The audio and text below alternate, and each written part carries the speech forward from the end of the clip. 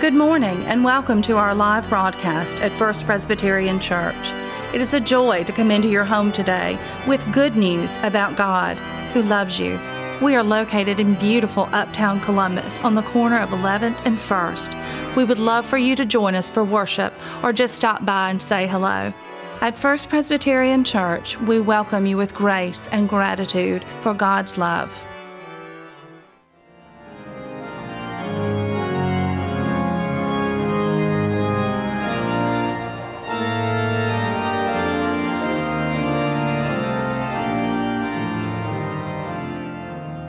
Ask those who are able to please stand. Our first lesson is Psalm 29. And listen now to the Word of God. Ascribe to the Lord, O heavenly beings. Ascribe to the Lord glory and strength. Ascribe to the Lord the glory of His name. Worship the Lord in holy splendor. The voice of the Lord is over the waters. The God of glory thunders. The Lord over mighty waters. The voice of the Lord is powerful. The voice of the Lord is full of majesty. The voice of the Lord breaks the cedars. The Lord breaks the cedars of Lebanon. He makes Lebanon skip like a calf, and Syrian like a young wild ox. The voice of the Lord flashes forth flames of fire, and the voice of the Lord shakes the wilderness. The Lord shakes the wilderness of Kadesh. The voice of the Lord causes the oaks to whirl and strips the forest bare. And in His temple all say, "Glory." The Lord sits enthroned over the flood. The Lord sits enthroned as King forever. May the Lord give strength to His people, and may the Lord bless His people with peace. And this is the word of the Lord. Thanks be to God. Please be seated. I invite you to stand as we hear the Scripture. The second reading this morning is from Romans 8, verses 12 through 25. Let us listen that we may hear what the Lord is saying to us. So then, brothers and sisters, we are debtors, not to the flesh, to live according to the flesh. For if you live according to the flesh, you will die.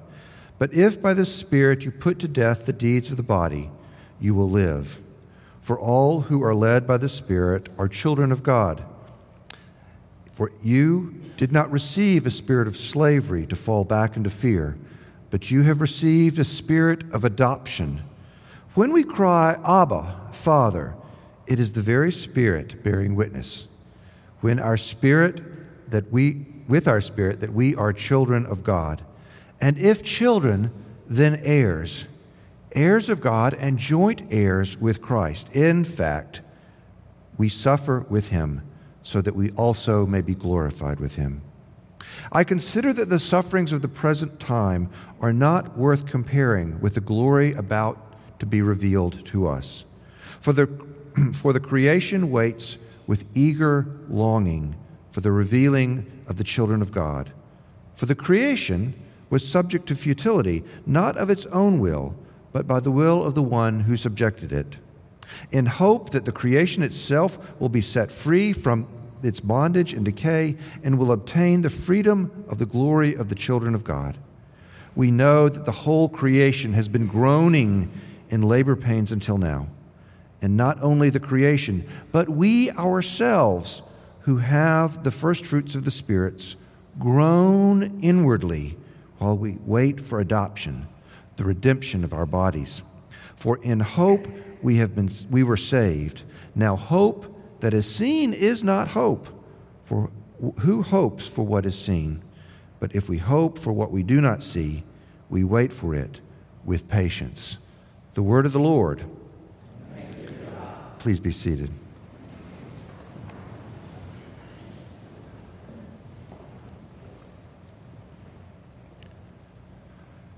Have you ever noticed those large billboards that are along the road that tell you how much money you may win if you buy a lottery ticket? Come on, you've noticed them, right? And I will confess to you that every so often when I see that, maybe more than every so often, I will play this little game in my head. I call it the how would I spend that much money game. And I wonder. But I must confess, this is not a game that came to me because I've seen lottery billboards. It's a game that actually goes way back into my childhood. I recall growing up that from time to time someone would make an announcement around the family or in the community of so-and-so had received a large inheritance. And there was all this speculation about how that was going to change them, how they would spend their money, where they would spend it, how they would use it. And I remember my father telling me that when he was in the Army in World War II, stationed in England, there was a car company there named Alvis, which is my last name. Not Avis, not Elvis, but Alvis. And I didn't grow up with a lot of other Alvis cousins, and I wondered, maybe they are long-lost relations. And maybe we will receive a letter one day from an attorney in Great Britain informing us that we are the last descendants of some great, wealthy British industrialist and that we have received a great inheritance. That letter never came. But that's really not the point. The point is, you can play the game. What would I do?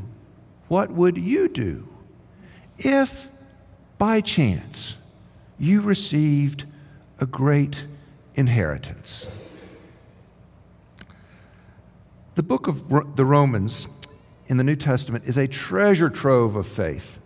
It has been used throughout the history of the church. Augustine contemplated it. Martin Luther and John Calvin worked with it. Karl Barth in the 20th century has turned to it. It's a treasure trove. And today we delve into a little bit of that. Paul writes that to this group of early disciples in the city of Rome. And he tells them that faith in Jesus Christ is in fact an inheritance. In the verses we read today, it says, we are made heirs with Christ. God chose the children of Israel to be the children of God. That's the story of the Old Testament. Yet it is possible to become a child of God through Jesus Christ. Heirs of God and joint heirs with Christ, as verse 17 reads. The Christians in Rome were not born necessarily into being the children of God. They were adopted. That word is used. They were brought to the table, brought into the family by an affirmative act of God to share God's love and God's grace and God's mercy with them. Why would God do such a thing? In the days of Paul, there was a great division in the church over who could be a follower of Jesus or who could be a disciple of Jesus. Did you have to become a Jew first to become a disciple of Jesus? Paul argued that you did not. But the whole framework of the Messiah comes from the Hebrew Scriptures, comes from the Old Testament. To know that, some said you had to become a Jew, but Paul said, no, you don't. No, you don't.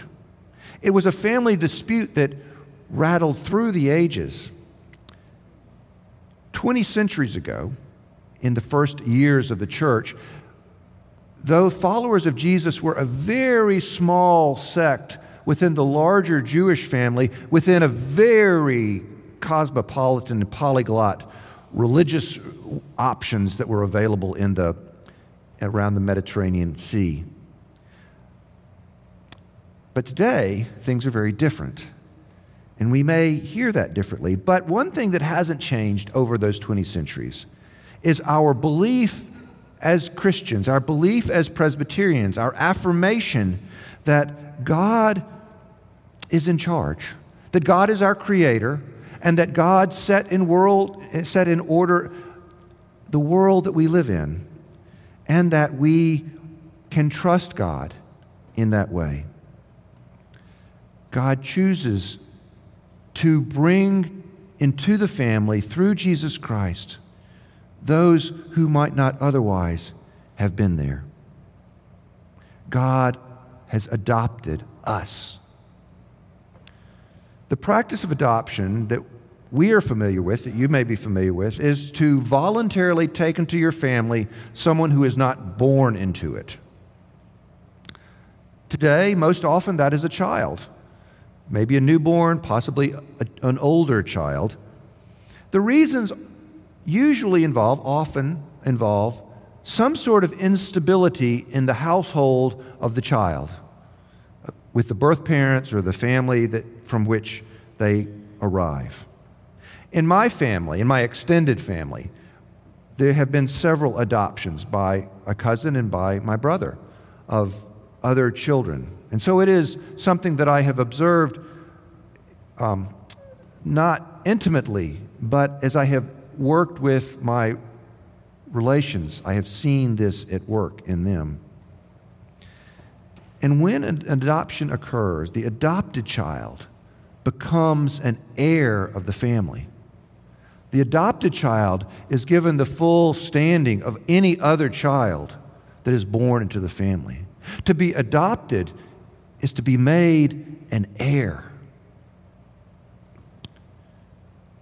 In the ancient world, adoption was often used by rulers to choose a successor. Julius Caesar, the first Roman emperor, chose Octavius as his son and heir, adopted him. Even though he had children, he adopted Octavius to be his heir. We know Octavius as Augustus. Augustus shows up in the Bible in Luke chapter 2 when he ordered the census, when that was ordered in that part of the world. So adoption is an ancient practice of making someone outside of your family part of your family. God adopted those who were not part of the Jewish community as children of God and made them heirs with Christ to be children of God. That is good news to us because we are born outside of that realm. We are included as God's children in the world. We are brought to the table that God prepares for us. We are brought to share the good news and the love and the mercy and the grace that God makes available through Jesus Christ. Without that adoption, we would not be gathered here to worship today. That is the doorway. That is the entryway. That is the way that we have come to this place. But what exactly do we gather for? And why do we gather? Do we gather to rule the world, as it were, to have other people listen to our opinions and follow what we say? Do we gather to lord our position over others? No. No, we do not do that. We do not come for self-aggrandizement. We simply come to be part of God's family, to be part of God's children, to share the good news. We are brought into this family. We have been brought here because the world is an unstable place. The families of the world are in conflict. We are adopted, just as adopted children come to their families because of instability in their surroundings. We come to God's family because of the instability in our surroundings as well. We are made heirs to be at the table, to share God's life, to share God's goodness, not only for ourselves, but to share it, to take it out into the world and to live with it. Childbirth is oftentimes used as a metaphor for new life and for new birth. And it is in Paul's letter to the Romans as well. It's also used commonly in our culture. You may be familiar with a TV series called Breaking Bad. It was a sequence that had quite a following among certain elements. It tells the story of Walter White. And Walter White was known as an upstanding chemistry teacher in high school, but he developed cancer. And he did not have the financial resources to pay for his treatment. And so he hit upon a scheme whereby he would make crystal meth and he would become a drug dealer. And the story is kind of bizarre. You probably have picked up on it. One of those guilty pleasures we might think of. But the story was bizarre. And in one episode of it, Walter White it needs to be at the birth of his child. His wife, Skylar, is expecting, and she is so focused on giving birth. Yet Walter is thinking about another kind of delivery that he has to make. He is focused on something else, and it takes him away from what he is doing. I have to think that sometimes we are more like Walter White than we want to admit. I hope and pray we are not involved in illegal drug deals.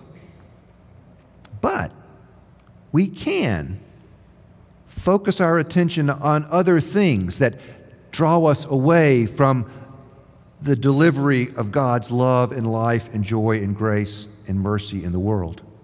We can become fixated on our own satisfaction, or finding comfort in the world, or making our way in the world so that we don't have to worry about any of the details. We can become so focused about what we think of as right that we pass over and pass by other situations. That is a challenge. But Paul says the time of childbirth is an opportunity for us to think about hope, not to think about what we can get out of life, but to think about the hope that will draw us and fill us and sustain us in life. That hope is spoken of in Romans 8, the 22nd through 25th verse that I read earlier. It says, "We know the whole creation must be groaning in labor pains until now." Eugene Peterson, a Presbyterian minister who translated the Bible into the Message version, puts it this way: all around us we observe a pregnant creation. The difficult times of pain throughout the world are simply birth pangs. But it's not only around us. The Spirit of God is arousing us within. We're also feeling birth pangs. These sterile and barren bodies of ours are yearning for full deliverance. That is why waiting does not diminish us any more than waiting diminishes a pregnant mother. We are enlarged in waiting. We, of course, don't see what is enlarging us. But the longer we wait, the larger we become, and the more joyful our expectancy. The longer we wait, the larger we become, the greater the possibility of hope, and the more expectance and the more joyful our expectancy. Let us not miss the point. Let us hold on to the joy and the possibility of that hope. So 2 points will summarize our time today. First, we are brought into God's family not because of what we do. We are brought into God's family because God has adopted us. God has made available to us through Jesus Christ this possibility of adoption.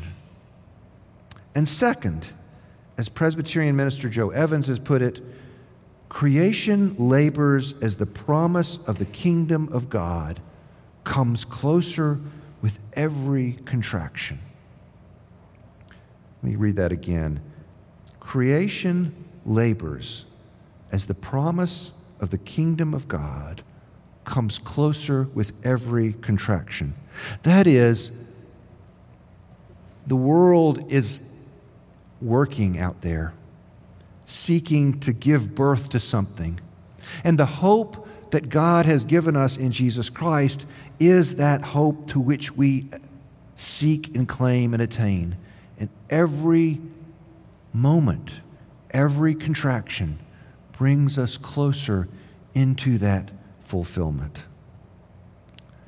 May we live in the hope that is provided by being adopted through the table God has set before us through Jesus Christ. So, the next time you see one of those billboards that notices the winning jackpots and Mega Millions and Powerball, the next time you see that, remember that you have been made an heir of hope by the action of God in Jesus Christ. That is an inheritance that is not just to come. It is a fortune for this moment as well. As we worship this time, let us remember and lift forward not only that hope, but also that story of goodness and faith, that we may live in it in the world. In just a minute, we're going to sing an old gospel song. I love to tell the story. And it talks about people who long to hear the story and people who don't know the story.